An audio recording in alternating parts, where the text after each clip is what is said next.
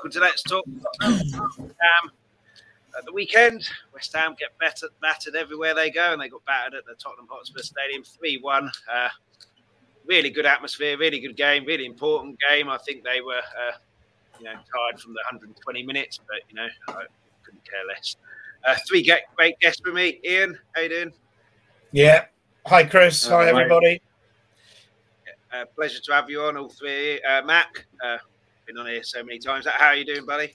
Yeah, not too bad, mate. Bit tired, bit run down, but that's just day-to-day life getting on top of me, getting older. And Sam, how you doing, buddy? Thanks for coming on. No problem. Thanks very much for having me on. Doing all right.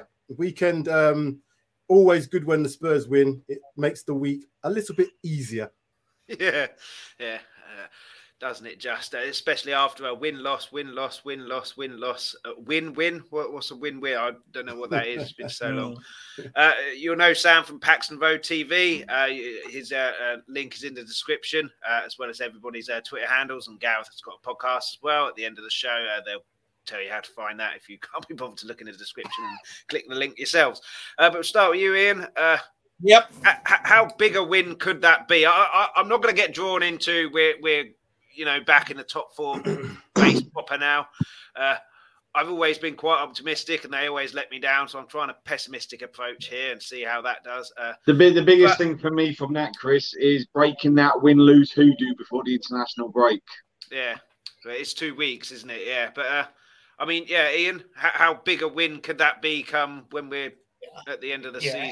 Or is it just one of those ones you'll only know at the end of the season, Chris. But I think there was so much to admire about the performance. I think the whole attitude was right. We were on the front foot from the first minute.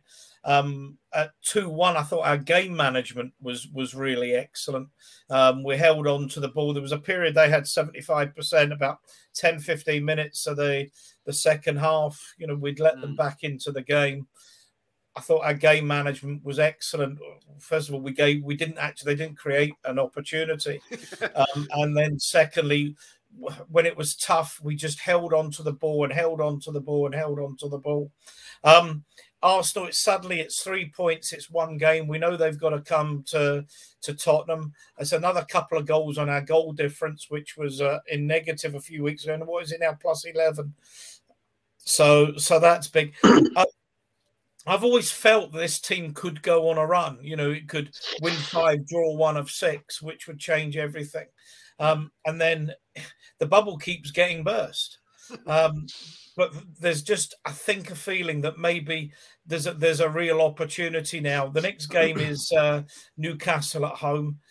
Yeah, they're a very different proposition to the one they were, before the takeover. But there is absolutely no doubt they are takeable at Tottenham. It's not as if they're winning every game. We've got Brentford away again. Not an easy game, but I think they're naive in the way that they play. Probably got enough points. Villa away, tough game. Liverpool away, tough game. But the rest of the games we've got are more than winnable. But it will come down, won't it, to beating Arsenal at home? I suspect that if we don't beat Arsenal at home, it will be game over. But they've got tough games as well. They've got tougher games than us, to be fair. Well, they've got Chelsea, United and Liverpool. And the Arsenal game is the last game of the season. Sky are waiting to see if there's any connotations for top 4. If there's Redknapp let it slip last night, didn't he? Oh, did he? Did you not see what Redknapp said last night? No. So after the Sky Sports game, went, in the North London derby, it's probably going to be the biggest North London derby there's been in a long while. When the game's played, last week of the season? And then all of a sudden the presenter was like, but. It's not been scheduled. I saw that as well. It's guaranteed, isn't it? If there's any connotations that Arsenal need a win at White Hart Lane to get 4th and we can stop them, last game of the season, Sky get a lot of money, everyone will be watching. Well, they can't. That's it. And then, what's his name? That'll be his final game and he'll be told to give it to Arsenal. What's his name? Dean. Mike Wright. No, who's the twat who's retiring? I saw Mike Dean maybe retiring. That's it, Mike Dean. Yeah. But they can't play the last game of the season because obviously that's set in stone. So it'll be that if it's going to be midweek. It's probably going to be a Tuesday or Wednesday. Midweek before Norwich. Football talk, Sam. Football talk. Sky have all this money. It will change. Chris, I don't think so. I think Sam's right. That they can't change the Sunday fixture because he said last week of the season. So it's going to be Tuesday, Wednesday, maybe even Thursday night. No, I don't think. Oh yeah, the games are on Sunday. The last game of the season's on Sunday. So Tuesday, Wednesday, Thursday before Norwich, mate. Yeah, maybe I'm just a cynical old man. It wouldn't surprise me if they try and put us, and just to screw us, put us as an 5:30 kickoff Saturday or an early kickoff Sunday, and then try and do us Tuesday, Wednesday, just to give Arsenal the edge because they're pricks. Let's be honest, and they've all got an agenda against Tottenham. I'm not a couple of people in the chats, all regulars. Audio Artisan, how you doing, buddy? Chris Agenbar, how you doing? Wayne Bonner, always in the Spurs chats as well. How you doing, Wayne? Even gents, lovely weather this weekend when the sun was shining brightly. Absolutely. Thanks to everybody watching. All the comments, keep them coming in. Please hit the like. Please hit the subscribe. 197 subscribers at the moment. Please get me to 200. Get me to 200. That'd be amazing. But Mac, what do you think on the top four race? Are we back in it? Are we still out of it? Is it a wait and see? We need some consistency. I'll be fair. The way this season has been, now we've got crowds back. It's been a bit top. I think it's been a little bit topsy turvy. There's games that, if you look across the board, that haven't gone the way that you'd have predicted. That ourselves included. I still think there's a twist somewhere. But you know me, Chris, forever the optimist.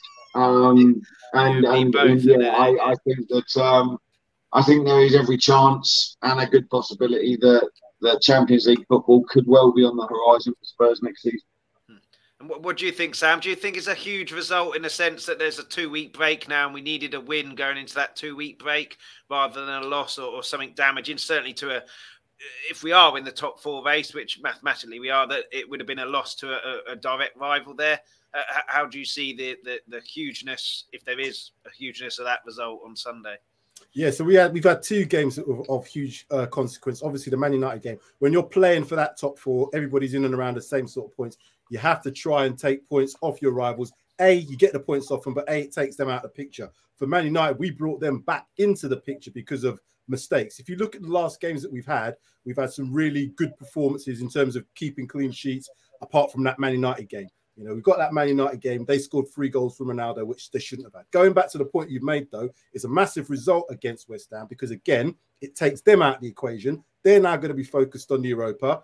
I'm not worried about Wolves. So the worst we could probably finish is around about 6, I would imagine. However, we are in this race because of the fact that, you know, Arsenal have to come to us. They may be 3 points ahead in the game in hand, but their fixtures are significantly harder. And the way that we're positioned just in behind, the pressure's now on them.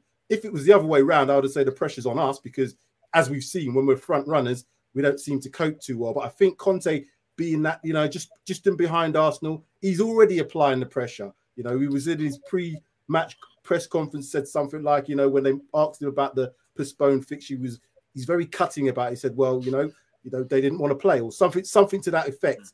And now he's saying, yeah, we're 3 points in it and we're fully in the race. So he's applying the pressure. And as Max said, there's going to be a twist or turn towards the end. I mean, do you think the pressure's getting to Arteta because he's moaned at the Premier League for fixture 100%. Congestion? The same Premier League that let him get away with not playing a game because he sent too many people off to the.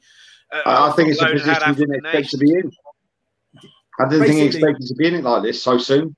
No, he didn't. He wanted to. Obviously, they wanted to show that they were up for it and they were going to have a bit of a fight. And if they'd have finished anything better than 8th, that's going to be a result for him.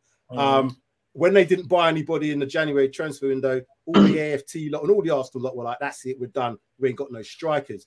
They've had a bit of a run. But if you look at the fixtures that they've had, I would say apart from that Aston Villa game, there were games that I think they should have won anyway. I think Aston Villa, that was a good, significant result for Arsenal. It showed that they can fight. But call him Mikel Keegan, because I think he's going to crack. I think he's going to crack. I'd love it if we beat them. I think everybody, Chris, was really disappointed in the way Aston Villa played on Saturday lunchtime. I really expected a lot more from Villa. Are they on the beach, do you think, or just an off day for them? think a little bit both. I think Arsenal played really well. I mean, I think there's no getting away from the fact that he's got them playing pretty well. And we all know Arsenal supporters, and I'm sure we all know Arsenal supporters that 6 months ago were screaming for him to get sacked, and now he's in 4th place and still in control of their own destiny. But I say we've got Newcastle next Sunday. We have to win our games. We have to take care of our own business. But then on next Monday night, Monday 2 weeks, they've got to go to Crystal Palace, and that's not an easy game. So, you're still thinking with some of these away games, I think they've also got to go to Manchester United. Have they also got to go to Liverpool like us? They've got Liverpool and Chelsea, I believe. Chelsea, Liverpool, Chelsea, and West Ham. They've got West Ham in there. They've got and I think Man United. Games. I'm sure they've got Man United. They have got Man United. Yeah, they've got all I'll have a look at their fixtures because I'm sure they've got some really tough ultimately, fixtures. all we can do is take care of our own business. But they've got some tough games, and they start dropping points. All of a sudden, they're looking over their shoulder. If we can get them at the lane, and I think it will be that last week of the season. I think Arteta's starting to make his excuses, though, isn't he, Ian? Well, how many games? Fixture congestion because you're scared to death you're going to bottle the advantage you currently have. And then he's got someone else to blame other than the fact that the process has shown a bit of fruit, but not completely blossomed. You can bet your bottom dollar, you're right, and you can bet your bottom dollar that Conte is going to be playing the mind games with them. Are you sure you're up for this? Have you not had enough? Is 4 days rest not enough for you? And you can bet your bottom dollar Conte will be in their heads. But the ideal would be if we can get to that game against them at our place, maybe even a point up. Last week of the season, we're knowing that if we beat them, we're in the in the Champions League with. But Ian, because we're Tottenham Hotspur, we'll be ahead of them with a point to go, playing them at White Hart Lane. We will end up drawing, and then Norwich will do what Newcastle did to us. We're getting relegated. Fuck it, we'll have you 5-1. I hope it goes to the last game of the season. I really do. The reason being, I just looked at the fixtures. So looking at the fixtures, Arsenal play Everton on last day at home, so that should be a foregone conclusion. But before that, they've got Newcastle away. They've got to play Leeds at home. They've got West Ham away. Before that, they play Arsenal at home, Chelsea away, Southampton away, Brighton at home, Crystal Palace away. So them fixtures, just them, there's got to be a loss in there or two. So I calculated if we lose a couple of games, they lose maybe 2 or 3. It will come down to that game at White Hart Lane. I would say at least a couple of losses in there, maybe and a couple of cheeky surprise draws. Yeah, that's what I'm saying. Hopefully, it's starting to have a little bit of a turn. But like you said, Matt, it's going to be the same for us because it's Spurs, isn't it? So we're going to have a bit of we should be winning that, and then it's going to be a draw or something like that. A lot of the teams that we saying that, Sam. What is that? What if we've already had that period? Because we should have beat them. We should have beat Burnley. So don't get me wrong. I'm not saying that we won't do a Tottenham and fucking stumble somewhere. But there's that part of me that's thinking, have we had our bit of bullshit now? And we're gonna do enough to see us through.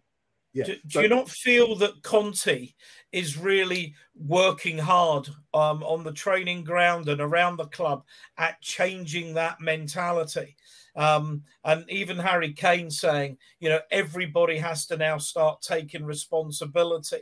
And there's players like Bentancur, Kulusevski, even Dyer Davis.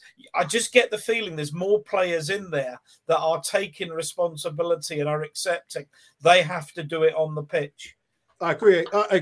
I think it's relative, though. The pressure's relative because, as Conte's alluded to, he's not used to fighting for top 4. He's used to fighting for titles. So the pressure for him is relative. I don't think the pressure for the Spurs players is relative. I think because we've not won anything, to get top 4, it'll be an achievement this season, but you haven't won anything. And I still go back to that point. When the pressure's really on in like a semi-final, final, that's what I want to see. But what was good about the game yesterday was that we were under pressure because you know what West Ham are like. If they get a set piece, a corner, across, they are likely to maybe get an opportunity, which they did score from yesterday. So the fact that we kind of managed that last period and then got the goal, Conte was well happy because he saw things developing in terms of the play and the style of play. So if he's happy with how they're playing, it can only be down to individual errors, which we saw in the Man United game, which we saw in the Burnley game, And as Max said, we've kind of got them games out of the way. If we can be consistent, cut them mistakes out. We've got the firepower now. We've got 17 goals in the last 5 games or whatever it is. We were like nowhere near that early part of the season. Couple of comments. Simply Ace, how you doing, buddy? Mark Cousins, pretty much what we've been talking about. Even lads, top 4 is on. Will we get it? Who knows? There'll be some losses. Do you know the biggest thing that's changed, though? The biggest thing that's changed, as much as I'm not his biggest fan, Kane's firing. Kane's starting to be more effective. I know people sit there and say he's always been effective, but he's now in that stride. He's now, he looks hungrier. He looks like he's got his hunger back. And whether that's down to Conte, whether that's down to the fact that we've got a manager in who is the best manager that we've had in fuck knows how long.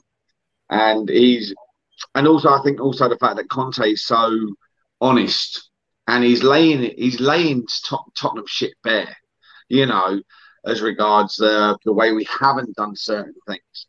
And I think Kane actually quite likes that because it mirrors what he says about his ambition. As long as Tottenham mirror my ambition, I'll stay.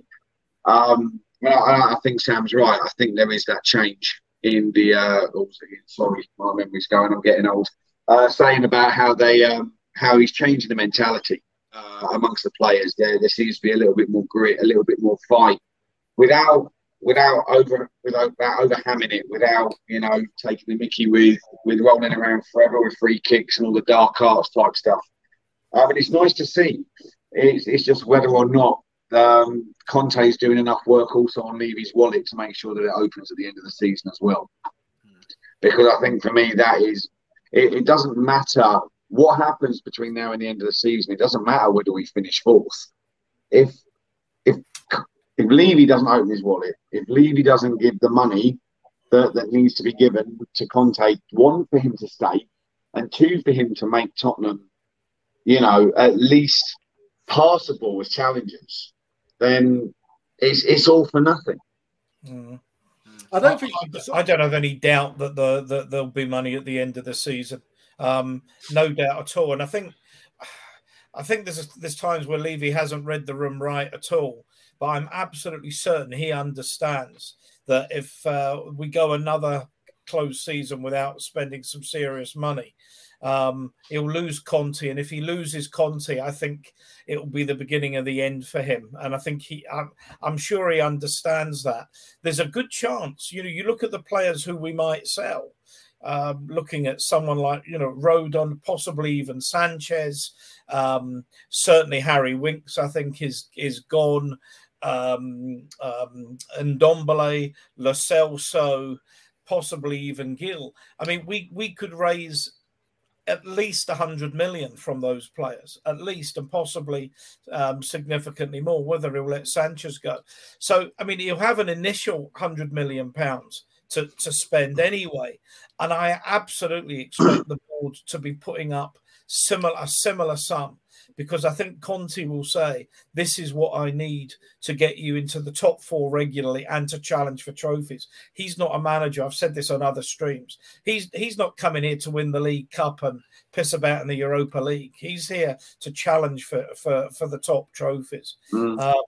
So I'm relatively confident. I've been wrong on this before, but I'm confident now with the income streams back on tap, the concerts, the boxing, the American football, obviously the English football and what have you.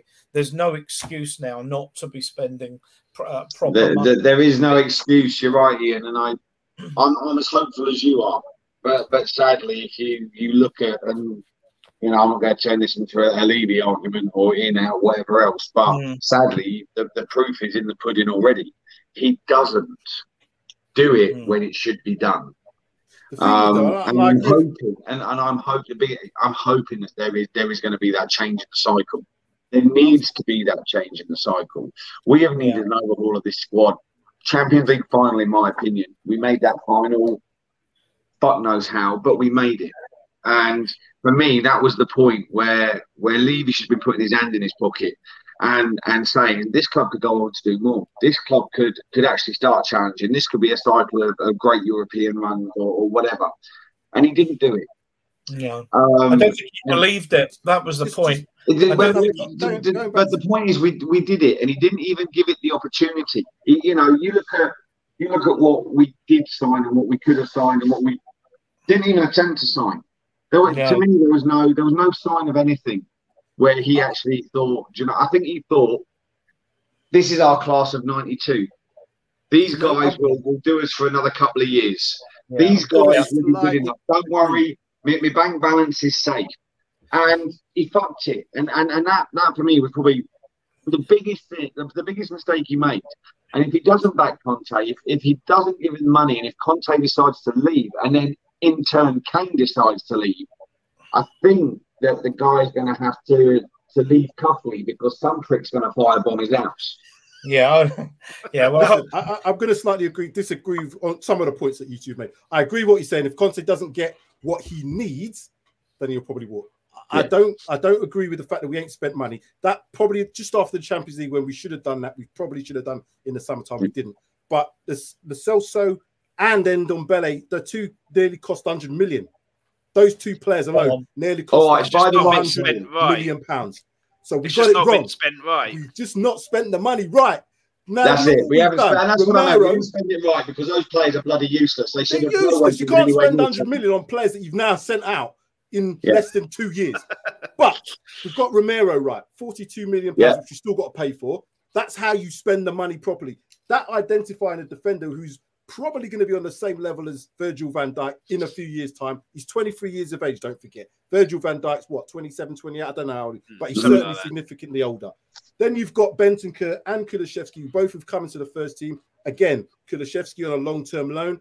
Good business. We got this from Simply Ace that those two have settled in straight away, been excellent for us. If we did not sign them, we'd be nowhere near the top four. 100%. Do you know what?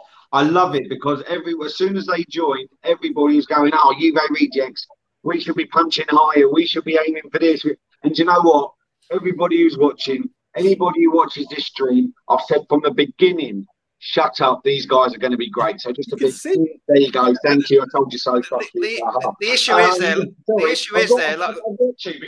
Because this again, and it was something I've also said on your show, Chris, is the negativity that we get with what we do buy without giving them a chance, without looking at what they have done. They might not have fitted into certain systems, recent Juve, but Kulusevski fitted in well at Parma. Bentancur was great during Sarri's season. I've said it before, and everyone called these guys rejects. Now all of a sudden he's the ginger prince from Sweden with his own song, and Bentancur is the greatest midfielder since Glenn Hoddle and Paul Gascoigne. I'm not saying that he's not up there, but the way the fans are now going on about him, considering these guys were Juve rejects, I think, Jesus Christ, if you'd given these guys a chance in the first place, half you wouldn't be eating humble pie right now or pretending that you never said anything in the first place. The thing is, they were relatively cheap. When you compare them to Ndombele, for example, they were relatively cheap, and they've been far more effective so far than Ndombele has for us this season. So in terms of spending the money in the summer, he needs to spend money, but spending money isn't the be all or end all. The be all. It's spending the money right, but it's making sure. But this is the thing. When I say about spending, Conte knows. Yeah, the be all or end all is spending the money on what Conte wants. If Conte wants a player that, if we want a player that's 50 million, but Conte says I want this player who's 10, you go and get the 10 million because that's what Conte wants. Yeah, and I think Bentancur, Kulusevski, and the transfer window, albeit it was too little in and too many out, I think those players in had Conte's fingerprints all over it. Absolutely. And he wanted those players, and what was it, 14 million for Bentancur and a loan for Kulusevski. We were wanting Vlahovic and Luiz, who's gone to Liverpool. And these two have been superb. Bentancur's learning quickly that he doesn't get the time on the ball, but he was superb at West Ham. He was terrible at Man United, but he still showed for the ball. Kulusevski's looks like he's played with Kane and Son all his life. And So in the summer, it's not so much Levy has to spend 100 million. He has to spend whatever Conte says. If Conte he's got to get the right player, and this is it. But the problem is though, sometimes, especially my opinion as regards Conte, is some of these guys are going to cost money. Yeah, and they're going to cost says, them I want that player who's 200 million, then Conte really needs he's going to be told to take a hike, isn't he? But, I think Conte's smart enough to know that I can't go and get someone for 100 million because Levy won't sanction that. It needs to be smaller amounts. He bought Ashley Young for Roma, who was that free or it was very cheap, but if not free, he was superb for Roma. So, yeah, as long as Conte gets what he wants and the type of players that he wants, I don't mind if Levy only spends 50 million if it's the players that Conte wants. And I don't mind if they get free transfers and they look at that sort because people we get a little bit of this. Oh, it's a free transfer. He's no good. But that's what happens. The football's changing now. Players are not signing contracts because they know if they go to the end of their contract, they're holding all the cards. You've seen that. We've seen that significantly. We've got Mbappe probably moving for nothing. He's a £200 million player. Yeah, so, prime example. If we got Dybala, are people going to say because he was a free transfer? 100%. And if he flopped, you'd say, because he was worth nothing. But that player, we've been chasing him for years now. So if we get the things right, and if we don't sell any players, I've identified that I think we could get away with buying 4 players. I think we need 2 new wing backs, 100%. Mark Cousins asked about Dybala here, but there'll probably be a queue around the corner, wouldn't there, for him? Yeah, I think we need but he's got history with Conte, hasn't he? Has he not played under Conte at Juve? I have no idea. Can't answer that. There's going to be a queue for him like there is for the brothel when a submarine comes into shore. All right, it's going to be a case of whoever pays the most money is where he's going to go. Let's be perfectly honest. I mean, back to the game as well. We do have to say I've got a couple of friends who are West Ham fans. Mike, who was on Rob, sorry, he was on last week. Mike, who's been on before. I was chatting to them after the game, and we do have to say that their 120 minutes against Sevilla, I think definitely was a factor. That they weren't pressing us, they weren't closing us down. The chances that they had, including the goal, were kind of from our carelessness, if you like, and the fact that we still can't defend set pieces. But other than that, I can't remember Lloris having to do anything. And yeah, I mean, we moan about our strength in depth. They were saying about that as well. I think it's fairly evident now that they'll be focusing on that Europa League rather than. I'll be honest, Chris. I think that 120 minutes thing's utter shite. How many seasons have we played in Europe and we've been, Sunday, Thursday, Sunday, Thursday, Sunday, Thursday, Sunday, Thursday? It was never an excuse for us. So why is it? This is a team who haven't been in Europe for God knows how long against a team who was second in the league. But you've got to remember, West Ham are massive, so it shouldn't matter. Well, what do you think, Ian? Do you think the 120 minutes made a factor? We got one yes, one no. I think that last half hour when. If they hadn't had that 120 minutes, I think they would have been pushing and pressing us much harder. And in fact, that last 15, 20 minutes, we could have scored another 2 or 3. Kane had 2 golden chances that he missed. There was that Doherty shot, was actually brilliantly blocked. Plus the goal that we did score. I think they weren't quite running on empty, but I think you could see that they were physically tiring. They weren't chasing back as well. I think they were more emotionally drained. I don't think that matters what it is. I think that's right. I mean, you get on a high like that, you probably don't sleep much because the adrenaline is absolutely pumping through every vein on the Thursday. Then the adrenaline subsides. Then you feel tired. That's probably you're well into Friday by then, and you've got to pick yourself up and play Sunday. I don't think it's that easy. I mean, the fact is, you can have a circular argument. You can talk about it all night long. But, at 2-1, I was starting to get a little bit nervous, I must be honest. But they didn't do that much when they had the ball. They're a better side than that. That's what I thought as well. Audio Artisan says we lost most of our Sunday games after the Thursday night Europa games. Sam, what did you think? Was that West Ham that you expect to see, or West Ham that kind of looked like they played 120 minutes? What were your thoughts on that? that had a little bit to do with it. I don't think it was the main factor in it because it's 30 minutes extra of football. These guys are fairly fit, you would imagine. And David Moyes even alluded to it in the fact that he didn't think it was necessarily the fitness thing or the lack that they played the extra 30 minutes because they were actually, in possession more in the first 20 minutes of the game anyway. And he said that. What he did say was the preparation time. They tried to play three at the back against us. And we've done that consistently since Conte's been here. So the other thing is we scored the first goal. Had they scored the first goal, I think it would have been 100% a different game because they would have been able to sit back and not expend as much energy. And that's what they probably would have liked to have done yesterday. They didn't, so they're always chasing the game. And that's going to play into the fact of 100% for us because A, they're going to expend more energy, but B, it plays into our hands because we're a counter-attacking team. Whether people want to accept that or not, we have the ability to play football, but fundamentally, we're a team that can defend well to spring on a counter. And that's good from my perspective because it's working. Mm. Yeah, and Simply Ace said, as long as we beat West Brom, that's all that matters, absolutely. And Mac, I'll come on to what might as well be a permanent banner now. Son and Kane, it might as well be a permanent banner last year and then this year as well. But 3 assists essentially for Kane. Slightly shame that Son didn't get his hat-trick, but it was an own goal. But he made the run to cause Zuma to make a mistake. And one of the guys behind me shouted about Son, get him off the pitch, not in such polite terms, 2 minutes before he scored, and then he went mad. But, took his goal absolutely superbly. I think he needs a rest because he's taken a few heavy touches. We were on Tommy's stream Tuesday. I think we both said to rest Son for the Brighton game. Obviously, he didn't. And, he's come up with 2.5 goals, we'll say, yesterday. 2.5 goals because his run made that goal. But he took his last goal superbly, like you expect, Son, composure personified. Is he back to his best, do you think? Or is that just one game and calm down? Or do you think he still needs a rest?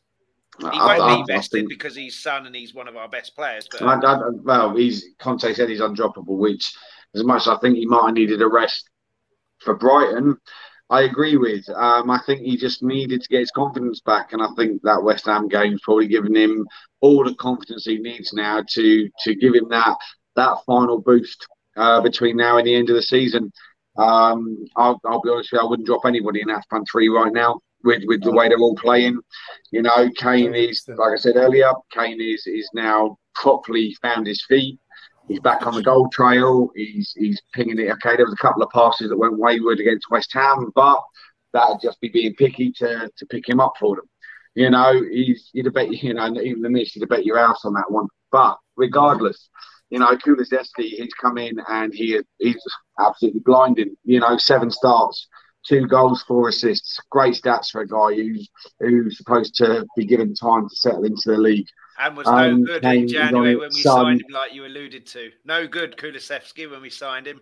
2 goals, 4 assists, 7 starts. There you go. You can't argue those stats. It's brilliant. And then, Son just needed some confidence. And, West Ham's giving it to him. For me, that's it now. It's now just whether those 3 continue doing what they're doing. Like you said, it looks like Kulusevski's been part of that trio from day dot, and it's wonderful how he's just slotted into it. The way he's so natural, the way he battles, the way he creates. He's not scared to make the runs. He's not scared to take people on, but he does it with control. He does it with a bit of finesse, and it's a beautiful thing to watch. I'm loving watching Kulusevski right now. I mean, I'm thinking that in terms of resting, I don't think any players are getting a rest if they're fit of that 11.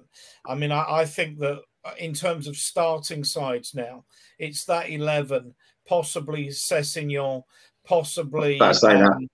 I felt Reguilon was really poor yesterday, but he took a dive as well, didn't he? He should have been booked for that. He should have done. Son should have been booked as well. We have to say, for the ball being rolled to his leg and falling over. How can you say that? The guy was walking, the ball hit him as he was walking. Could have killed him. Could have killed him. I thought, mate, that was a shocking kick at him. It was criminal. Criminal. To be honest, it was just at the time that I took my lily white glasses off. I took them off for 1 second. Mate, I'm not even going to lie. What was that? You seemed to think he was going to take his cat home or something. Do you know what I mean? I agree. Yeah. It was dangerous play. You know what I mean? Should never be allowed on a football pitch. I think certainly the second one for life for that kicker. Chris, we should be banned for life for that kick. I think with Veguion, certainly the second one he got put through, I think Sessegnon would have had more composure there. Veguion never looked like he was going to score. But yeah. The only thing for me, Sessegnon is missing is a goal right now. And that really just... Yeah, he's played really well since he's been in. But injury problems. I never get the feeling he's going to have like 10 games, 15 games in a row because he's always going to be stunted by an injury here or there. I was trying to make is that I think now that pretty well is the side that Conte is going to live or die by till the end of the season. I think there's times he might decide, for example, like Liverpool away, to play Emerson Royal at right back rather than Doherty if he wants a more defensively minded player. I think Skip will come into midfield. He might rotate the three with Højbjerg as well, but certainly Skip and Benty in that midfield gives me a real feeling of excitement. And Sessegnon for Reguilon. I think in terms of a starting team, that 14 players will be where the starting 11, unless there's injuries, but I don't think Bergwijn, Moore, or what have you, I think they'll stay on the bench. Yeah. But I think the starting 11 will come from that 14 between now and the end of the season. Yeah. As you sorry, I was just going to say, as you touched on that, Ian, it is dependent on injuries. It is dependent on sending offs, suspensions. Yeah, I said that. Etc. So the fact is, I look at it like this. You're right. I don't think the teams like Arsenal, West Ham, or us can afford to really change too much. The only team that has that ability would be Manchester United, but I think they're in a bit more of a disarray just because of where they are and where they're looking to get to. So I think if you look at the squads, Man United have got the best squad of those teams, but I think we've got the best manager. So if I take all that into consideration, looking at the fixtures, looking at that, if we have a bit of luck with the injuries, we have a bit of luck with the suspensions, as you said, we've probably got 14 players to choose from. I can't see why we shouldn't have the performances. It's just now having a bit of luck to get the results, because football is about luck as well. Yeah, a couple of comments. Simply Ace. Ben Davis was poor yesterday. Thought he was at fault for the first goal. Veguion has a great engine with little end product. I'm not sure about the Davies thing. I thought there were 3 people who missed the header from... I thought Son played a big part in that. Yeah, and then Son missed Ben Rama, I think, who scored the goal. And then Scott M says, Son and Kane with a difference. Without them, we lose. When they're on, we have a chance. And, I mean, Kulusevski, Sam, it's the first time I've watched him live. And I'll probably get mocked for this kind of comment, but it's the first player that I've seen us have who, when he runs forward, the ball seems to stick to him with such control, like Max said, like a Ginola, like a Bale. He looks in total control when he's running with the ball. And, yeah, you talk about players who come in, they've got to make a difference, they've got to make a stand and force themselves in. And he's literally forced himself into that first 11 in 1 or 2 games. And is that? Do you think the kind of mentality shift from Conte that you were talking about? Do you think that winning mentality? I've got to force my way into this team. I've got to get some goals. I've got to get some assists. So and Bentancur as well. Yeah. No, I was going to say 4 questions here. Bentancur as well. Superb yesterday. His pass for to Kane made that. Well, Kane's pass made the goal, but the pass to Kane gave him that space to be able to look up, Son to run on, and he was superb yesterday. I thought both of them. Yeah. So for me, it goes all that. So I'll try and get everything that you've captured, everything that you've said. So it all kind of goes. I do apologise. It all goes back to player identification. This is what I'm saying about identifying players. It's not just about the talent. They have to do a lot more deep. What's the mentality? What's the age of them? What's their profile? How would they fit into the system? Kulusevski is a player that, can play on that wide area, but a lot of people said he's probably better playing as a 10. So if you see the way that we play now with I guess it's a 3-4-2-1 system, Son and Kulusevski are those number 10s. And Son is an ideal player because he can play across the front line. So player identification has been ideal because now you can put Kulusevski as a 10. You could probably put him as a number 9 if you required. And he's got the strength And you can see that he's probably got the mentality having been under pressure being at Juve. Same for Bentancur. I heard that Bentancur, one of the things that Conte said is that Bentancur plays better in a 2 as opposed to a 3. Hence the reason why he's persisted with this 3-4-2-1 system. And you can see the reason why, because Bentancur has got an engine. Someone said in our stream yesterday, they didn't think he was that mobile. I was like, what? He's one of the most mobile players that we've got. He glides across the pitch. I was like, a good partnership with Højbjerg as well, isn't he? Yeah. In Skip's absence, who is huge, Skip, but he seems to have formed a good partnership, Bentancur and Højbjerg, at this moment in time. But hang on, before you move on from what Sam was saying, I mean, I think Sam's made a really, really important point. Let me play devil's advocate. I'm Daniel Levy. You want £100 million? Hang on, I gave you 30 million quid. You bought me Soldado. You bought me, you got me Lo Celso. I gave you £40 million. I gave you nearly £60 million. You got me Ndombele. In other words, who's done the due diligence? Where's the due diligence?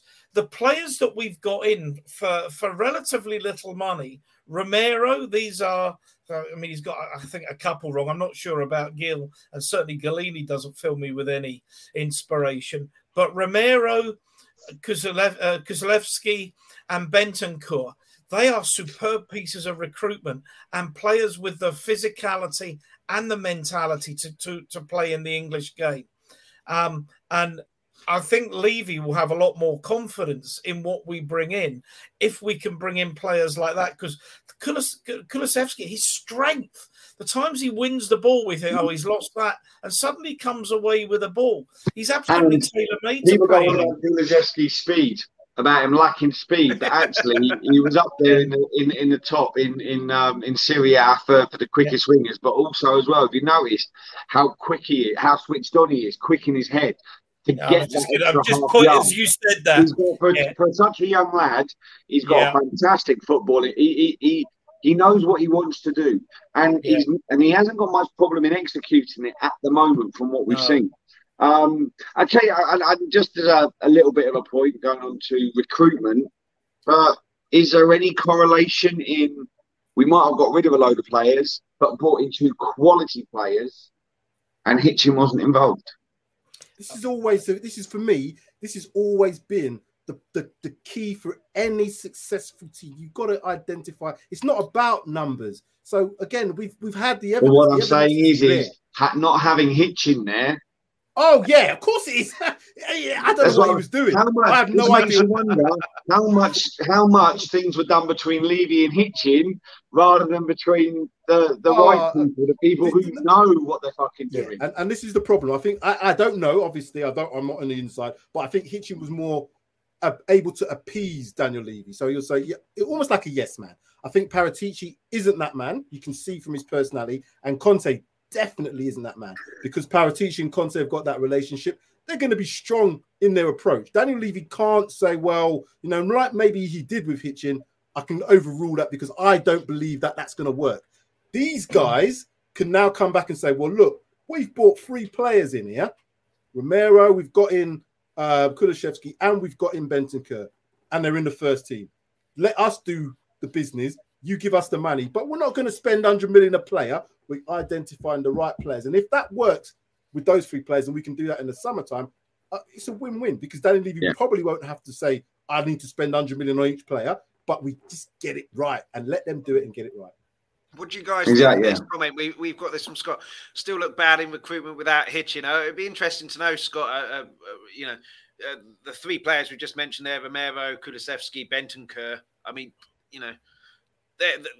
mean, next season, I think those 3, if they're still there, the summer, I've said this time and time again, the summer is a telling point. And for Scott's comment, if Scott makes that comment next September, after the summer's gone, and it has been bad, then fair enough. It holds weight, in my opinion. Everyone's entitled to opinion. I respect Scott's opinion, but for me, this summer is the do or die, where you sit there and say whether or not you've got one. Like you were saying, Matt, if we'll know, because Conte's not a sort of person that's going to hold back on his thoughts. So during Hitchin was a puppy who got his tummy tickled by Levy Whereas you've got Paratici tickling his balls, but you've got 100%. Conte fisting him, saying you're going to do it. Yeah. Or he'll come out in the press. Your mouth. That was quite a bad analogy. Such a way with words, Max. Such a way with words always. But Conte will let us know. He will let us know in the press, and we'll be under no illusions if he's not happy, as we can see from game to game. If he's happy and he gets what he wants to a degree, he's going to be smiles and jumping for joy. If he's not, and in the summertime we'll know, we'll see. I've said that if he walks because of the fact that he hasn't got what he wants, not because we haven't spent the money, because he hasn't got what he wants, then it's done. Sam, to be fair, I've said my biggest fear for the transfer window is 2 weeks before the start of the season, we're looking for a new striker and a new manager. No, and like I said, this is the other thing. That is my biggest fear, that Levy doesn't back him, and we're going to be looking for a Kane replacement and a Conte replacement with 2 weeks ago. We are fucked. Sorry for the language. Can I pick up on Scott's last comment? Because Scott sometimes can be a little bit on the negative side. Emerson was bought I'll just read it out for the people listening. Emerson, Hill, Sarr, Galini, 2 players better than the crap we had, but not great players and do little to address the major issues we have. I mean, most of those players, Emerson, Galini aside, were, I think, possibly before the Paratici era. But the last 2 that we've got have been hit, so hopefully that's a turning point. But sorry, Ian. Well, I think that's right. I think the first thing is Emerson was bought to play right back under Nuno. Now, I'm not going to say he's a great piece of recruitment. He's not, but he's not really suited to play a Conte game. He's just not. Gil, don't know. He's got a lot of talent. I personally think he's one of those that I would agree. I don't think someone's done their proper due diligence about what's needed for the English game. Sarr he should have been loaned out, shouldn't he, to an English team, Hill, to get him used to the English league, not Valencia. Either that or let's just cash in. Sarr is a kid. I mean, he's just won the African Cup of Nations. I know he only played a couple of games as a sub, but he's still a kid. He's still learning the game. Whether he's good enough, I don't know. I don't know enough about him. Galini, I think, shocking. I mean, everything I've seen about him makes me think he's not going to be a Tottenham goalkeeper. But I think the important point is how Paratici works with Conte. That Conte says, this is what I want, this is what I need, and Paratici is doing the legwork to get those players into the club. That way, it will work.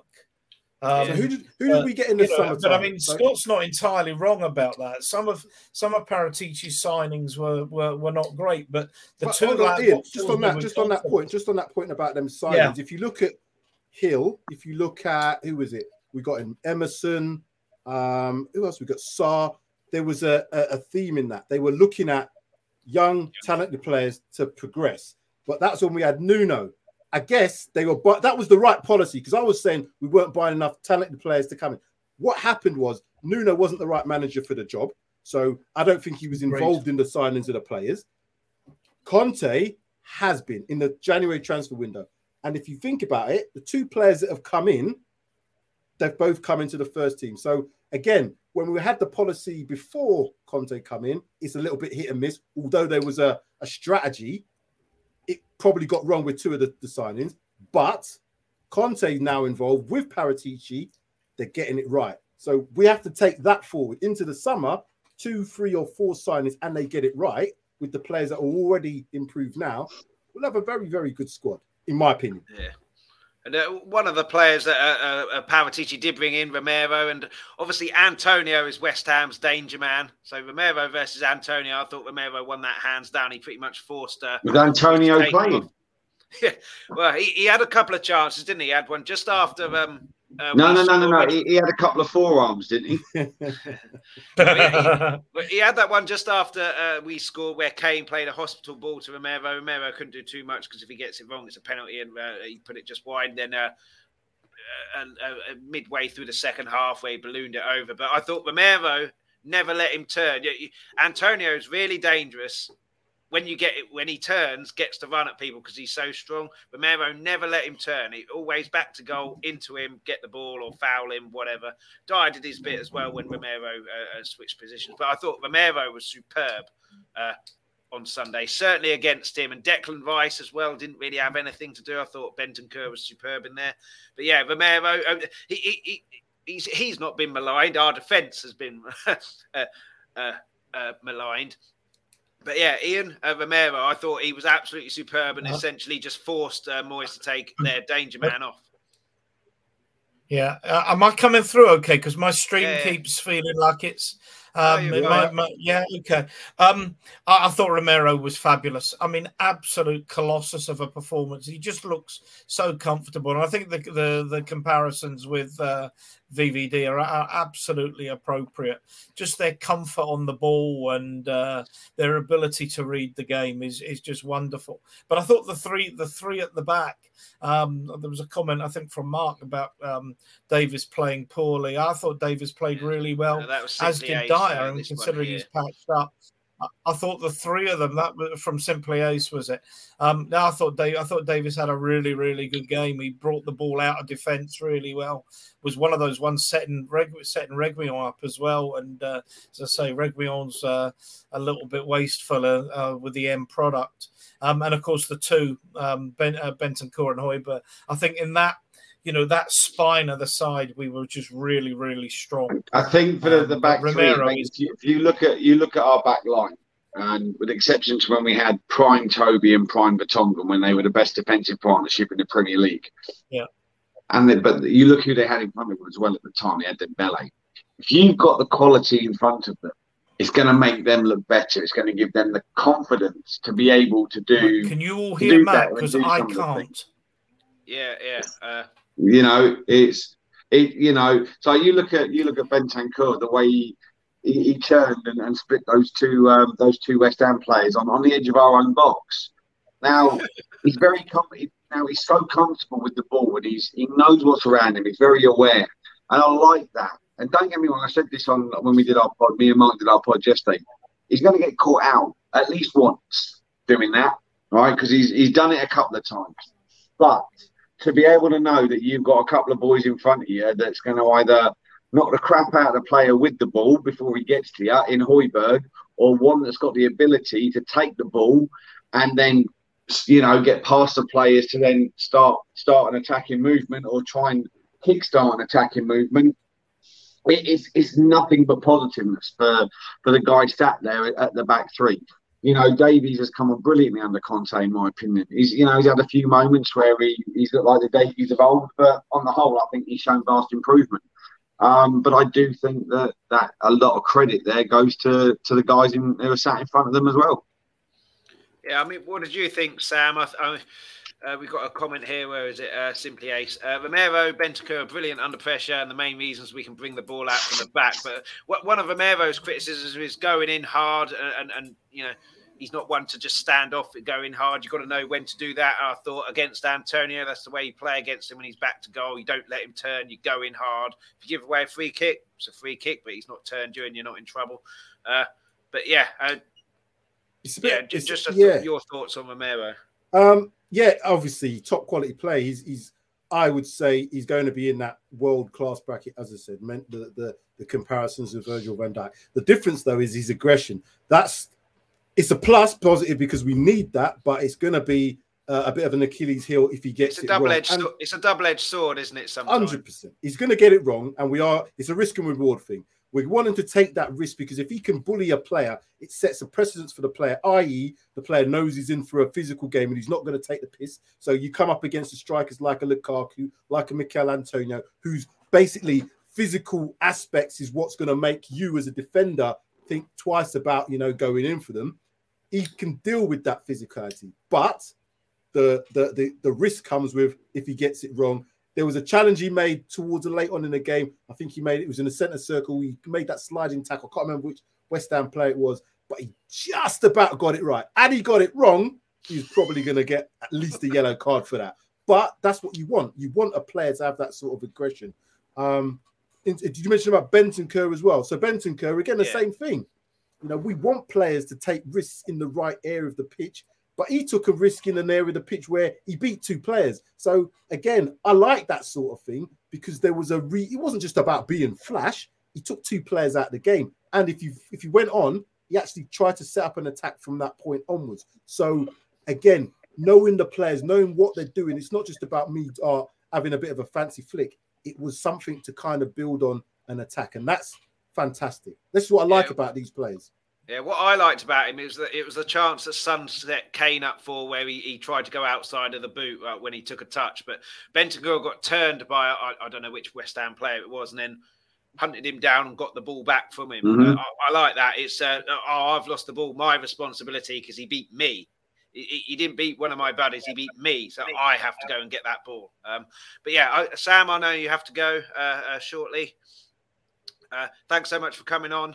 Brilliant. It's always brilliant on here. And these guys, nice to meet you, Ian. I've met Coach Match before, so we got to be back on again. We'll get you on. Sam, it's been a pleasure seeing you again, brother. Yeah, we'll get you on to Paxton as well. I'm going to let you know. Hope to see you again, Sam. 100%. But thank you very much for coming on. Just before you go, Paxton Road TV. The link's in the description anyway, but just tell people a bit about it if they don't know what it is. Paxton Road TV on YouTube, where we do all the try to do preview reactions for all the games and talking points, a regular show that we do on a Tuesday, which we kind of look at the latest kind of thing during the week. So we're doing how would Spurs fare in the Champions League if we get there next season. So that should be a bit lively tomorrow. So yeah, doing a show to set yourself up for a fall. No, but I've worded it. You know, how would we? It's not when will we. It's like how would we? But for me, it's all about, you know, going forward, making sure we support the team now. You know, we've seen that they've got the ability, and we as Spurs fans, we're quick to kind of he's shit, but then they have a good game. Oh, he's brilliant. So let's just stay a little bit level-headed now and just stick with the team. Yeah, absolutely. If you don't already, go subscribe to Paxton Road TV. Watch a few videos, hit the likes on there. Watch them. You'll be pleased you did. I've been on there a few times. Really great channel, really great people. And thanks so much again for coming on, big Sam. Subscription. Make sure you subscribe. Hit the like button for this show as well. Fantastic. Let's talk Tottenham. So, Chris, thank you very much. Coach Mac, Ian. To Sam. Thank you very much. Catch you guys. Pleasure, mate. Good seeing you. See you later. Cheers. Big thanks to Sam there. Always a great guest. And make sure you go check out Paxton Road TV.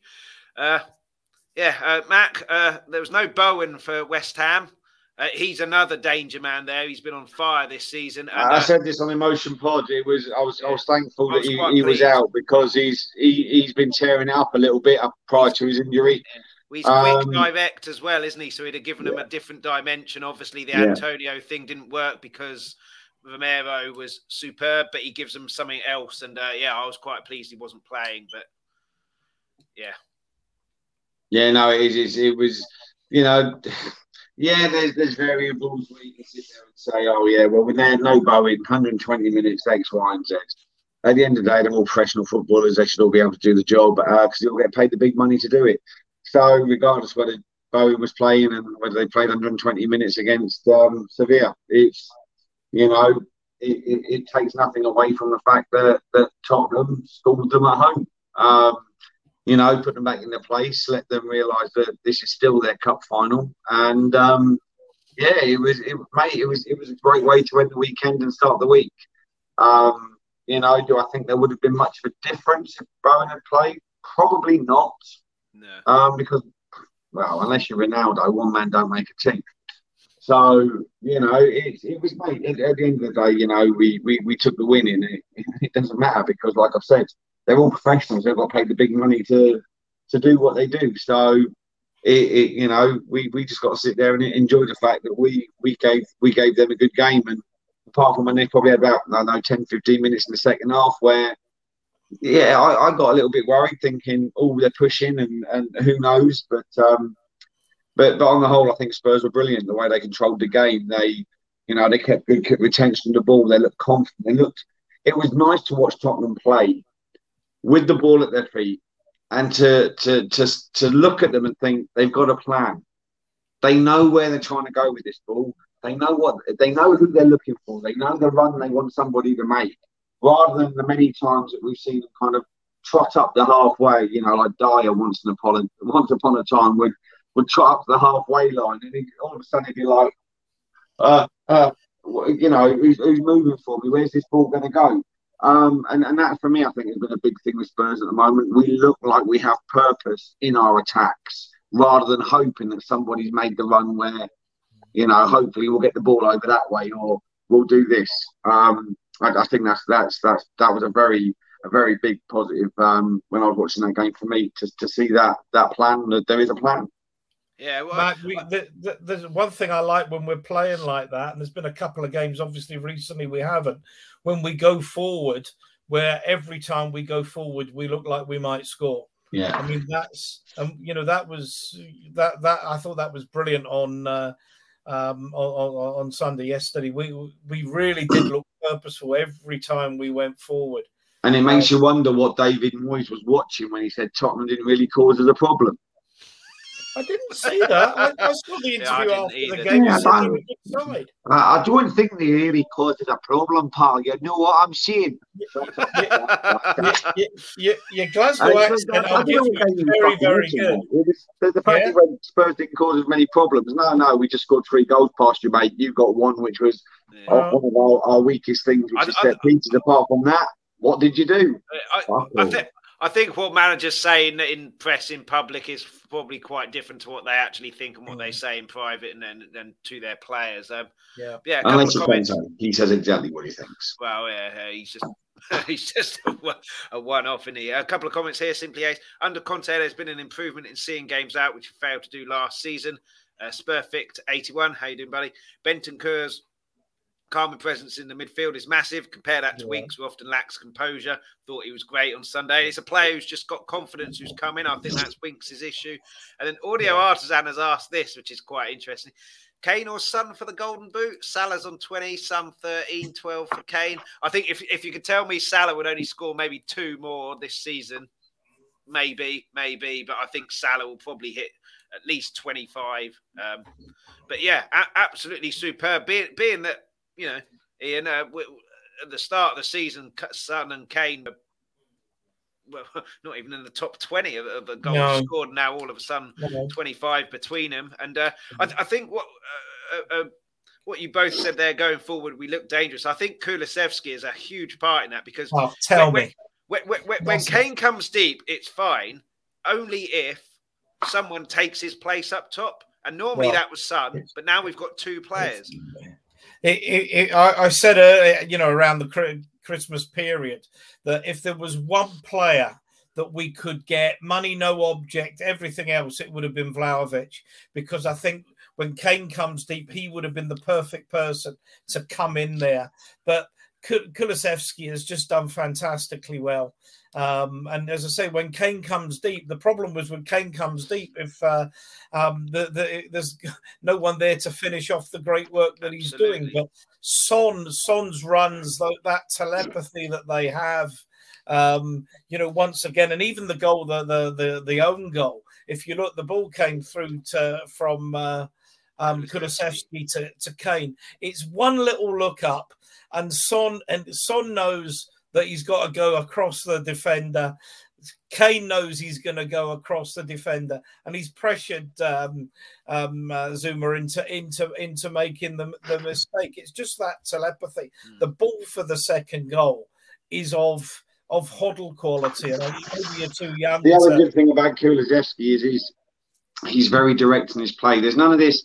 You know full well, from watching, I think that he's pretty much, that guy knows exactly what he's going to do as soon as he gets into the position he wants to get into. And that doesn't matter whether that's defended, deflected, or the pass makes it where he wants to go. He knows what he wants to do. He's got direction, he's got purpose, which I think is something that's also been lacking for Spurs, because how many times you come down the right or left side and then they hold the ball up and all of a sudden, again, like I said about Dyer at the halfway line, oh, what do I do now? Oh, fuck. And then all of a sudden they're broke on the attack. The guy comes in, he's got a good left foot. He tries to get onto it. And as soon as he's onto it, he's looking for the pass. He's looking for the shot. I think that is also something that works well for Kane and for Son. Yeah, and not afraid to have a shot either. He had a few balloon ones, but he's not afraid to have a ping. No, he gets in the position. But I think the important thing, Chris, is that clearly Kane came back from the Euros. We had the transfer stuff and what have you. He clearly wasn't enjoying his football, and I think you've got a manager like Nuno with the best will in the world, just wasn't Tottenham quality, was never going to be Tottenham quality. But Kane really looks like he's enjoying his football. I think he seems to have a smile on his face. Sonny looked, back to his. I said back to his best, but certainly he looked much fresher. He looked much more confident yesterday. I've got a question for the pair of you. Right. So when Nuno was appointed, personally, I wasn't overly disappointed because I thought, look what he's done with Wolves. If he can do that with a better squad, technically, then this should be all right.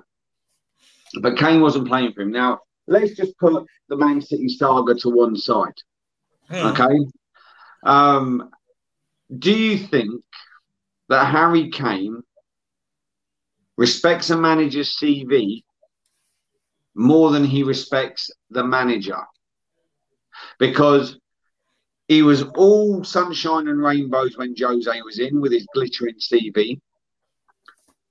He didn't seem to be putting the effort in, despite the Man City thing, but he still wasn't putting that effort in on the pitch. When Nuno was in, Conte comes back and the old Kane's suddenly firing again. Do you think he looks at a manager's CV and tailors how he is to that manager, or do you think he has a lack of respect for a manager with a CV which does not boast the credentials of managers like Jose and Conte? I'm not sure. I think with Nuno, obviously the Man City saga was there, so that's a real factor there. But I said, because regardless of the City saga, all right, if he's the Tottenham boy everyone loves him as, and he's always proclaimed to be, then Man City saga or not, shouldn't be playing his bollocks off for that shirt, regardless who's manager. But what I was going to say is, if you look at Nuno, it's almost though Kane and Son weren't playing because there was no attempt to play kind of attacking football. At least with Jose, it was defensive football, but defensive with the mindset of those two are going to get our goals, get them in the game. Nuno, there was nothing. It was always just a hit and hope long. Kane and Son are up there against four defenders. So I think he possibly just got disillusioned and fed up with the fact that I'm never going to get into the game here. Under Pochettino, under Jose, now with Conte, I'm involved in games. I'm involved in making stuff happen. Those guys understand, without being massively big-headed, those guys understand that I'm going to be key in getting our goals here. And they're playing to my strength. Whereas Nuno, for me, just never played to any of the Kane or Son's strengths at all. And I think he just got fed up with that. And he always says, like we said, if we're progressing, I'll stay. If we're not scoring goals, we're not going to progress because we're not good enough defensively. I think he just got fed up with that. And now Conte's come in, who Conte famously said, I think he was doing a punditry for the Euros on Italian TV. If I was manager of Tottenham, Kane wouldn't be going wide. He wouldn't be coming deep. He'd be in the box because that's where he scores goals. So I think when Conte came in, I know I'm getting involved in football matches here, in the forward plays. You've seen it now, 12 goals and God knows how many assists he's got now. And he's getting massively involved in games. Him and Son look like they're happy again, whereas under Nuno, they just look fed up. I think it was more to do with that. There could be an element of like, well, what's he ever done? Mourinho and Conte have won more in their sleep than he's won, But then Kane can't really think like that because he hasn't won anything, has he? So I think it's more the fact that I'm not getting involved in games here. I'm fed up. I think you were looking at the CV. I think it's more, everybody, here and watching will have jobs. If you have a boss or you have someone who's senior to you in the business and think, I know more than them or they can't actually teach me anything, you've got a problem in your workplace. And I suspect Kane probably thought, I don't know that I can learn much from Nuno. In fairness, 2019 Everton, last home game of the season. I went down, met up. I live in Glasgow, by the way, Mac. So David Moyes' accent was pretty close. I'm originally from Helensburgh, mate, about 40 minutes west from you. I know where Helensburgh is. I didn't know that. Yeah, I'm originally from there. Yeah, okay, nice on the banks of the estuary up there. But going back to what we were saying, I went out with one of my pals the morning of the game. He's involved in running a league, and there was a game going on, and one of the guys on the touchline was a Wolves supporter, and I made the comment to him, if Poch fell under a bus tomorrow, I'd quite fancy having your manager at Tottenham. Now, that was 2019 when Wolves were really, really on the up. But the last couple of years, they were just going backwards. And I think like a lot of coaches, they play a certain way, find it difficult to adapt the games to the opposition. And Wolves were clearly going backwards. I don't think Nuno was the right choice, but it seemed like everyone we asked didn't want the job. And maybe there's a spot of Levy won't give me the money, Levy won't give me the time to develop what I need to, and they would see the some of the players would need replacing, and we're seeing it more and more. The players that needed to be replaced are either now out of the club on loan elsewhere, or they're on the bench and are only going to play in the last few minutes or not play at all. And I mean, I like Winks, but when you look at Bentancur and you look at Skip, you realise that he's one player that has gone distinctly backwards over the last 2 or 3 years, and that's the kind of thing. And when I think someone like Harry Kane will look and say, I had Winks playing behind me. I've now got Bentancur. I had Moura, a lot of running, a lot of pace, a lot of enthusiasm, but no end product. And now I've got Kulusevski, who's strong, who's skillful, who can pass the ball and will be reading my passes. That's got to improve your mentality. Plus, you've got a coach that you can learn from, who's got a list of trophies, current trophies, not Mourinho, who was yesterday's man. Who's really going to bring out the best of you. No wonder Kane's happier. And I think if Kane stays, Conte will stay. And I think if Conte stays, Kane will stay. I think those two go hand in hand. One thing as well, I was really pleased about going back to the game. Last point on the game really was the closing down and the pressing, which we haven't seen. Yeah. Well, certainly consistently for a long, long time. And just a shout out to Doherty as well, because that first goal came from him closing down whoever was on West Ham's left. Yeah. And then it fell to Kulusevski, and then him, Kane and Son did the rest, and Zuma. But yeah, Bentancur closing down all over the park. Same with Højbjerg, kept Declan Rice quiet, who Declan Rice for me is that close from being a world star. I thought he was England's best player in the Euros. Obviously, didn't get the headlines. He's got to leave West Ham though to win something. Yeah, I think he's up to Tottenham if he can get in the team, man. But he's very similar to Kane for me. I think he's a West Ham lad, isn't he? Whereas Kane's a Spurs lad. If they're progressing, they'll stay. If not, they'll be suitors as long as your arm. Maybe not for Kane, as we saw in the summer, but. Yeah, and he was very, very quiet. He's a superb player, whether the exploits of the 120 minutes and the season as a whole has caught up with him. But I thought, as much as it's 120 minutes that has made them struggle potentially, I thought you still have to beat the team that's in front of you. And we had the correct mindset right from the start, closing them down. I've mentioned Romero already, Doherty already, Bentancur already, but it was all through the pitch. It wasn't Poch-esque, but it was similar in a sense that was the whole team closing and pressing. And we know that if one person in the team doesn't press, the pressing game doesn't work because there's chinks. And yeah, Matt, do you think that's a thing that we'll see going forward now? Or do you just think it was West Ham are going to be struggling here, they're going to be tired, get into them, show them in for a game, get them knackered out? I'll be honest, I think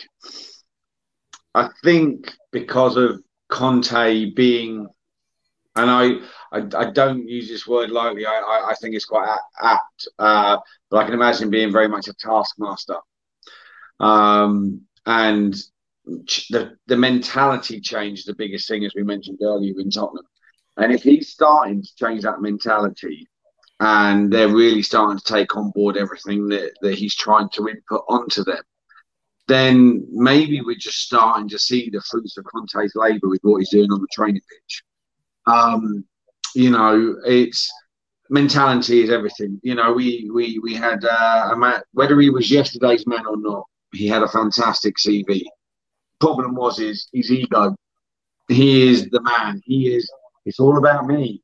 Those 11 guys? Nah, if it wasn't for me, fuck off, you twat. But whereas Conte he's a humble man, but he's an honest man, and I like that. And I think that's where you can maybe draw a similarity maybe with Pochettino. He's honest. And I think with the players, he's honest. He just delivers it with a little bit more authority. He's more the headmaster rather than the prefect. And I think it's maybe starting to bear fruit now. What he's trying to do, he's found his 11. They're starting to put everything into place. And like I say, between now and the end of the season, yes, there's going to be a couple of bumps. Yeah, there might be some twists, not just for us. But if this is the start of Conte's mentality change within the squad, combined with his tactics and what he wants from the team, because also confidence as well is a big part of that. If he's able to still bring that into the boys, even though we've gone win lose, then this between now and the end of the season is going to be very, very interesting. And hopefully, as long as everything goes to plan with, and we hope that Levy backs him, that next season is going to be potentially something special. Maybe not a flurry of trophies, but something special for us as fans to be able to be part of a journey where we might get close or, to something really, really spectacular. Yeah, well, Simply A says Conte speaks for the fans. That's why he's perfect, because he wants to win. But yeah. Ian, do you agree with what Max said there? And in terms of the Taskmaster comment, I saw a comment from Matt Doherty. Someone asked him who's the hardest trainer at Spurs, and he said, I'm paraphrasing here, I don't want to sit on the fence, but everybody works their socks off because you just wouldn't be able to get away with it. So that's obviously quite clearly, as long as he said it, obviously, it could have been from a newspaper making it up. But if it's true, that's quite clearly a nod to Conte saying, if you don't work hard, you're not going to get away with it. But do you think we'll see the whole pressing game that we saw against West Ham for the rest of the season, or do you think that was just a one? I don't think it's just about pressing, though. I mean, I think pressing. There's a lot of myths about pressing and what actually is a pressing game. You press from the back forward. You don't press from the forward back. So if you're playing a genuine press, everybody has to come higher up the park and absolutely squeeze that space, which actually we don't do. But what we were doing was pressing the ball. As you picked up the Doherty, the Doherty one where he was high up the park. So I don't think it's just about pressing, but I think it's about energy, it's about fitness, and it's about an absolute commitment. I mean, they talk a lot, about winning the ball back within 3 seconds and the importance of that. And I think, we were winning the ball back earlier. A lot of times when they had the ball and we were picking it off them. That's why Bentancur is just so good, because I read something when he just signed says that my job is to win the ball and pass the ball forward quickly. Well, by God, he's good at that. I mean, he's absolutely perfect for the way Conte wants to play. And that's, to me, that's so important about getting in the right players, not just mentally, but players that the manager wants that can play and adapt to the style that he wants to play. And the manager can trust as well. I get the feeling he trusts Bentancur and Kulusevski already. And I think all of the players, the way they're playing, all of them trust Conte totally, and you can just feel that. one or two of the things, the team's not good enough, and I'm wondering where he's going with that. But now we've improved. Now the team is good enough, and now as we go into that final sprint to the end of the season, he's telling them they're good enough. They can get this top 4. Just keep going, and you can see it with. Jesus, the points that we've blown at Burnley, the Wolves game at home, what was the other game? We spunked the points. Wolves, Burnley, and who was the other home game that we missed? Southampton. I mean, heavens above. You think even if you take 6 of those 9, we're ahead of Arsenal all of a sudden, and they've got to come to us, and it's frustrating. But they've dropped points. I still think. Someone said, it might have been you, Mac, that they'll drop points now between now and the end of the season. They've got some tough games coming up. Mate, they've got a chance of dropping. Well, they've got a chance of dropping 9. Liverpool, United, and Chelsea. West Ham potentially. Yeah. And like I said before, hopefully we've had our spell. And us. I don't think we'll drop 9 points between now and the end of the season. No, we've got what? Our toughest games now is what? Liverpool away. And Arsenal potentially. It's essentially what you want is the teams who have got nothing to play for, or teams who have got bigger things to play for. So I'm slightly worried with Arsenal Palace because they'll be focusing on that cup competition now. Palace, they're safe in the league. Probably won't get in Europe. They're probably in the middle somewhere. Everton, I think, could be a banana skin for them because Everton potentially will still be in a relegation battle and have to win. Same with Leeds, although I think do you know what? I don't think. I think Palace are going to, because the one thing that Vieira has given Palace is pride. Right? Yeah, he's a proud man, and I'm not going to lie. I kind of liked him when he played. I liked his mentality. I liked what he was about. I liked the way he had passion, he had pride in his own game.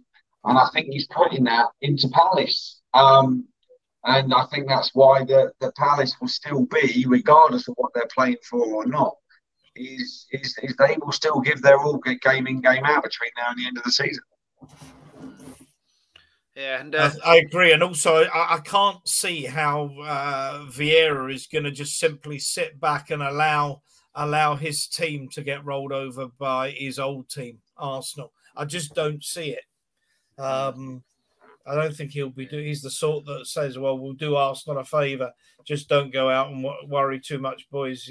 Let's just play the semi-final." Don't think Vieira's that kind of person.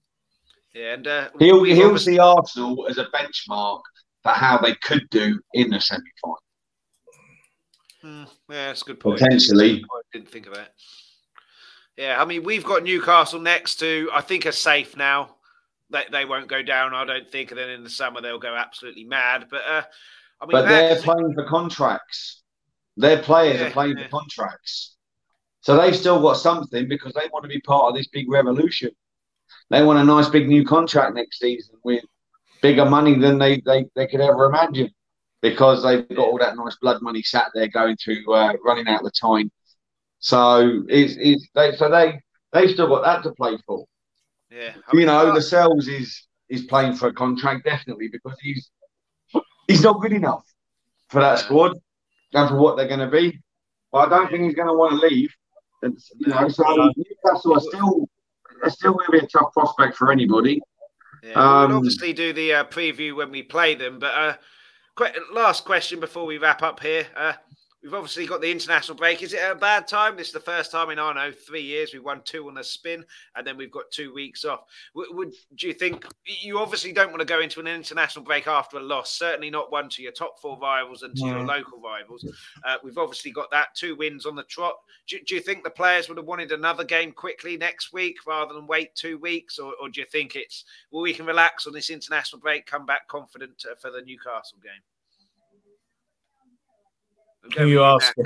Yeah, go with you, Mac, first. Yeah, I don't know. You never know. I'd like to have played again Wednesday, Saturday while we're winning games. Winning's a habit. Winning's a great habit. I would have liked us to have carried on. No one likes international breaks.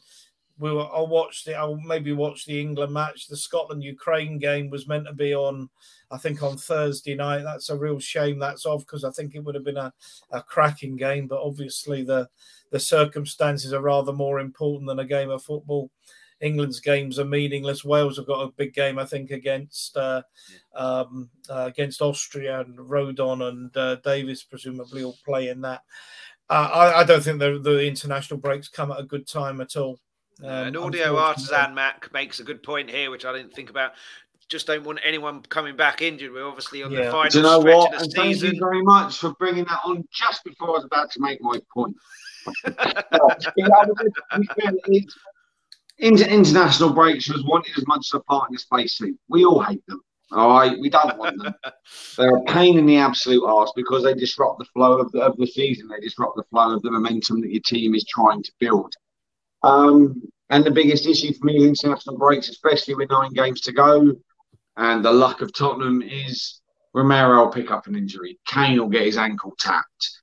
Kulusevski or whatever. And that's always the worry with the international break. I don't give a fuck what England do during the international break when it's friendlies. It's pointless. I'd rather have 2 weeks of them sat on a training ground getting Conte drilling the shit out of them. These 2 friendlies I couldn't give a fuck about. The only thing I care about is who's going to come back injured and who's going to come back ready to rumble. But this is what every team's got to suffer with. So we're not the only ones, but we only care about our team because, well, fuck the rest. Well, it'll be interesting next season. Yeah, it'll be interesting. It'll be very interesting next season because that World Cup, there'll be players who come back injured, and that will affect championships. That will affect top 4. That will affect relegation.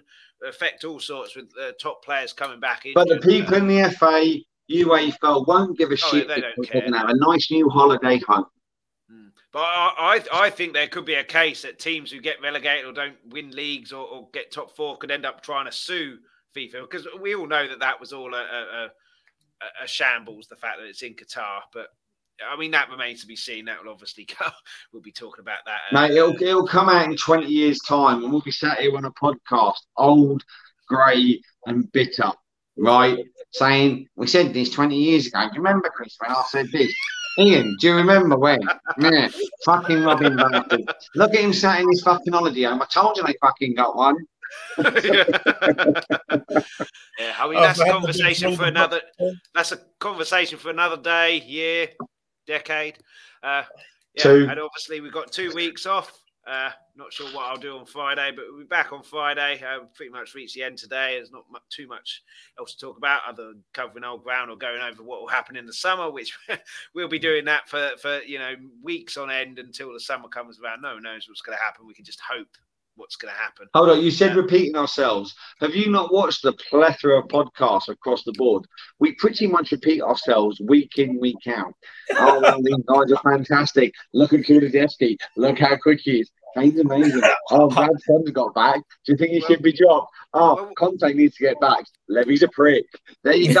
Another episode of a random podcast on. But in fairness, we have to have something. Like, subscribe button. In fairness, we have to talk about something for an hour and a half, and generally they're the things that always remain the same. So, Chris, have you noticed how much we all repeat ourselves on these podcasts?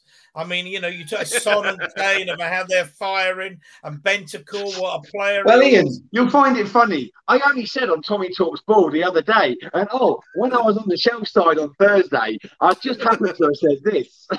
It's right. I'm thinking I said something on something stream, and I'm saying the same again. We're all the same. Anyway, yeah. I know you're wrapping up, Chris. Yeah, we pretty much reached the end today. Brilliant win yesterday.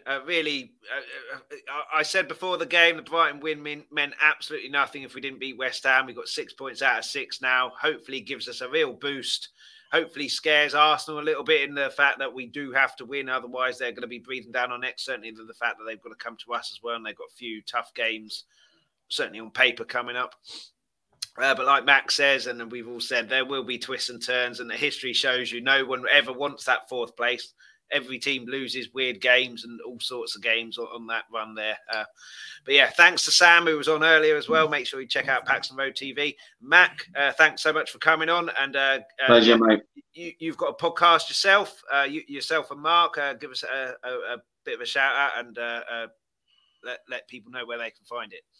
So yeah, our podcast is available where you find most podcasts. There's a plethora of places.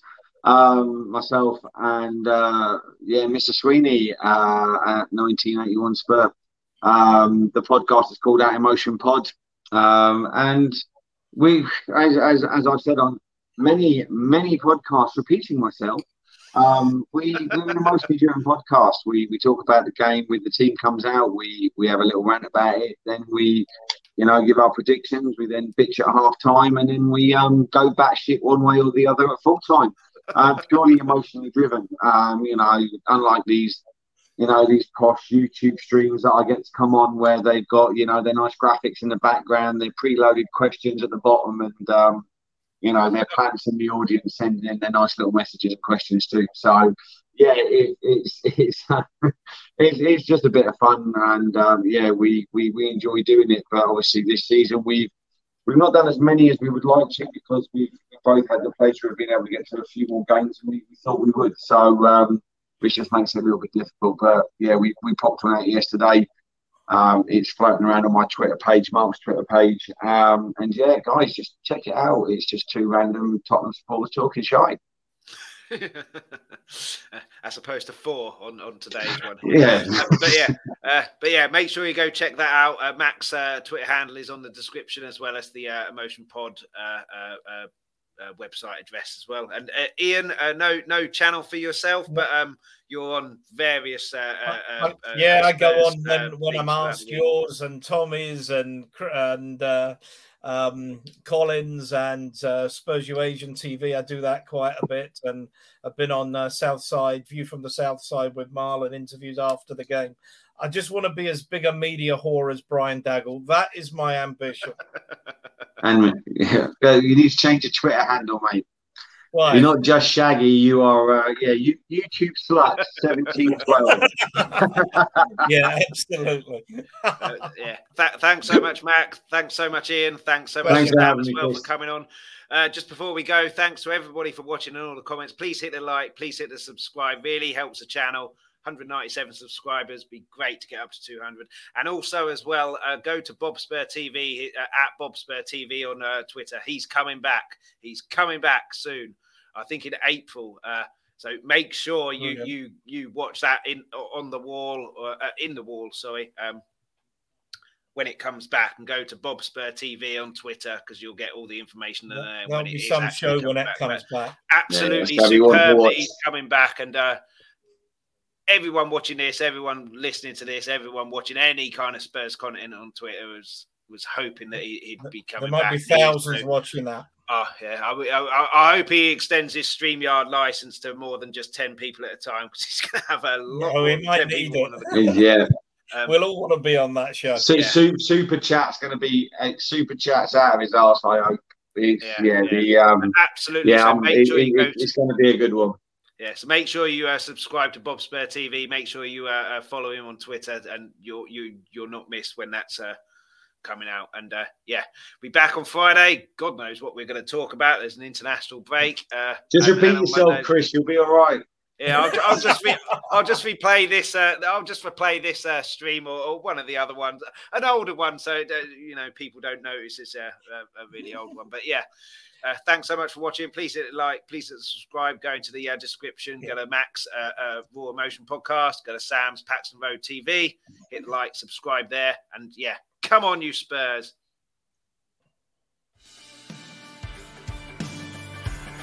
Thank you so much for watching. For everybody who participated in the live chat and added comments. Before you go, please make sure you hit that like and subscribe button. Anybody who couldn't watch the live video, you can still catch us on YouTube. Add any comments, suggestions or questions to the comments section on the video. Anybody who's listened to the audio-only podcast, thank you so much for listening. Anybody who wants the audio-only podcast, you get this wherever you get your podcast from. Alternatively, if you go to Twitter, at LTalkTottenham, you'll find all the information there.